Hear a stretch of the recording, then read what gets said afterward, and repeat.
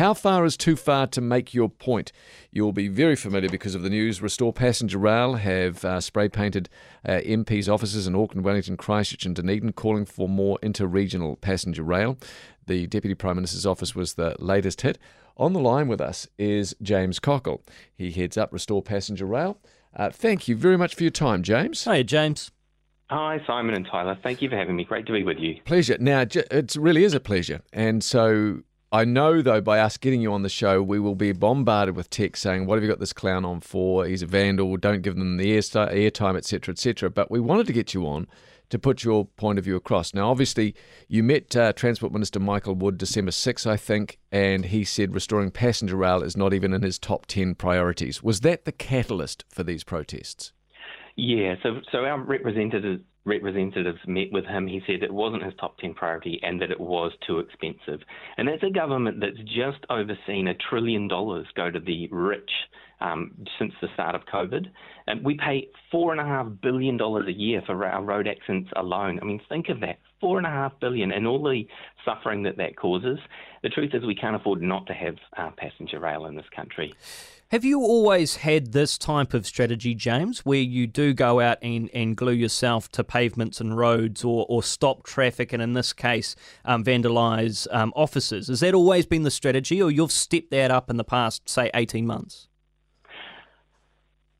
Personally, I've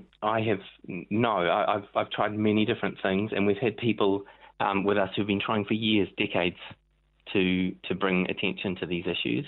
And they have not got the coverage that they deserve, or that we need really in order for this action to be, for real government action to be taken. So that's why we're stepping up to these more extreme actions. We do understand that it's quite frightening for some people, and that it is quite extreme action, but it is all non-violent, peaceful action. And I know we're being called vandals at the moment, but it was a stunt this morning, and it is washable. And we did, just so your listeners know, we did let the officers know that we would have people come back and clean up the mess afterwards this afternoon. Oh, okay. I wasn't aware of that. That hasn't been pointed out. Okay.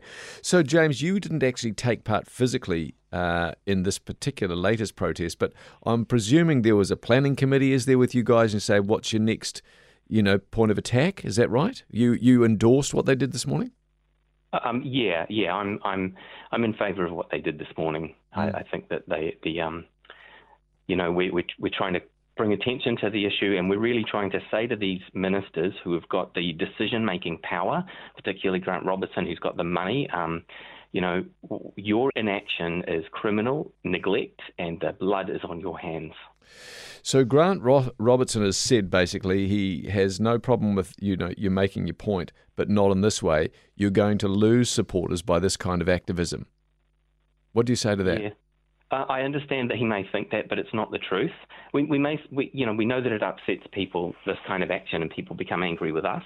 But we know that it actually garners more support for the issue itself, and it's a hugely popular request that we're asking for. We're asking to restore passenger rail across the country back to 2000 levels. So that's Auckland to Wellington, Tauranga, Rotorua, Invercargill, Dunedin, Christchurch, and to Picton, and then across to Westport as well. So, it's a reasonable demand. It would really help to reduce our emissions. It would help to reduce the amount of cars we have to drive, the amount of flights we have to take, and it would level inequality as well and give people a reasonable option for getting around the country without a car.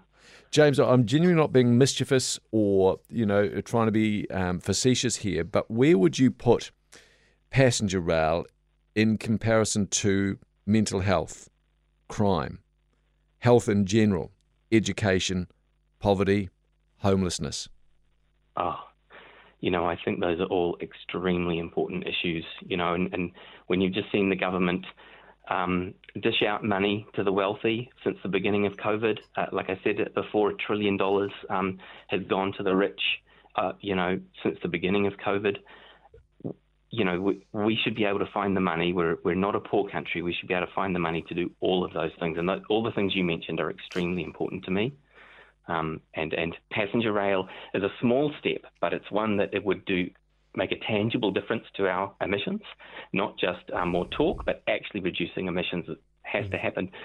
Our supporters are terrified. They're hearing Sir David King say what we do in the next 3 or 4 years will determine the future of humanity. We're hearing David Attenborough say we're headed for societal collapse. We're hearing Antonio Guterres, UN Secretary General, say that we are on a highway to hell with our foot on the accelerator. When the UN is quoting AC/DC, I think we know we're in trouble, and it's people are at their wits' end. That's why we know that this stuff is drastic action to take, but we think it's appropriate for the situation that we're in. Do you not fear that you are turning off the people that you need to be on your side, James? You need Middle New Zealand. You don't need to be preaching to the converted, as you say, your supporters. And I've seen the text come through, James, and there would be a lot of people that are very supportive of doing more things to limit climate change, but they see these sort of actions and it really turns them off. And those are the guys you need on your side. Yeah. I know it does seem that way, but we know from history that there are many, many cases of groups that have taken extreme action and been hated in their time. I mean, Martin Luther King was the most hated man in America in his time. Now, I'm not comparing myself to him. I'm just saying that there is a common thread that there is when people take these extreme actions to raise the alarm and bring things to people's attention. It's uncomfortable. People don't like it. People get angry about it, but it does lead to the changes that we need, and that's where I'm at personally in my life. I'm dedicating my life to this cause at this stage. I'm taking the words of those experts seriously, that we have a few years to turn things around, and so I'm doing everything I can. And I am genuinely sorry to people that have been disrupted and inconvenienced by our actions, but I don't know what else to do.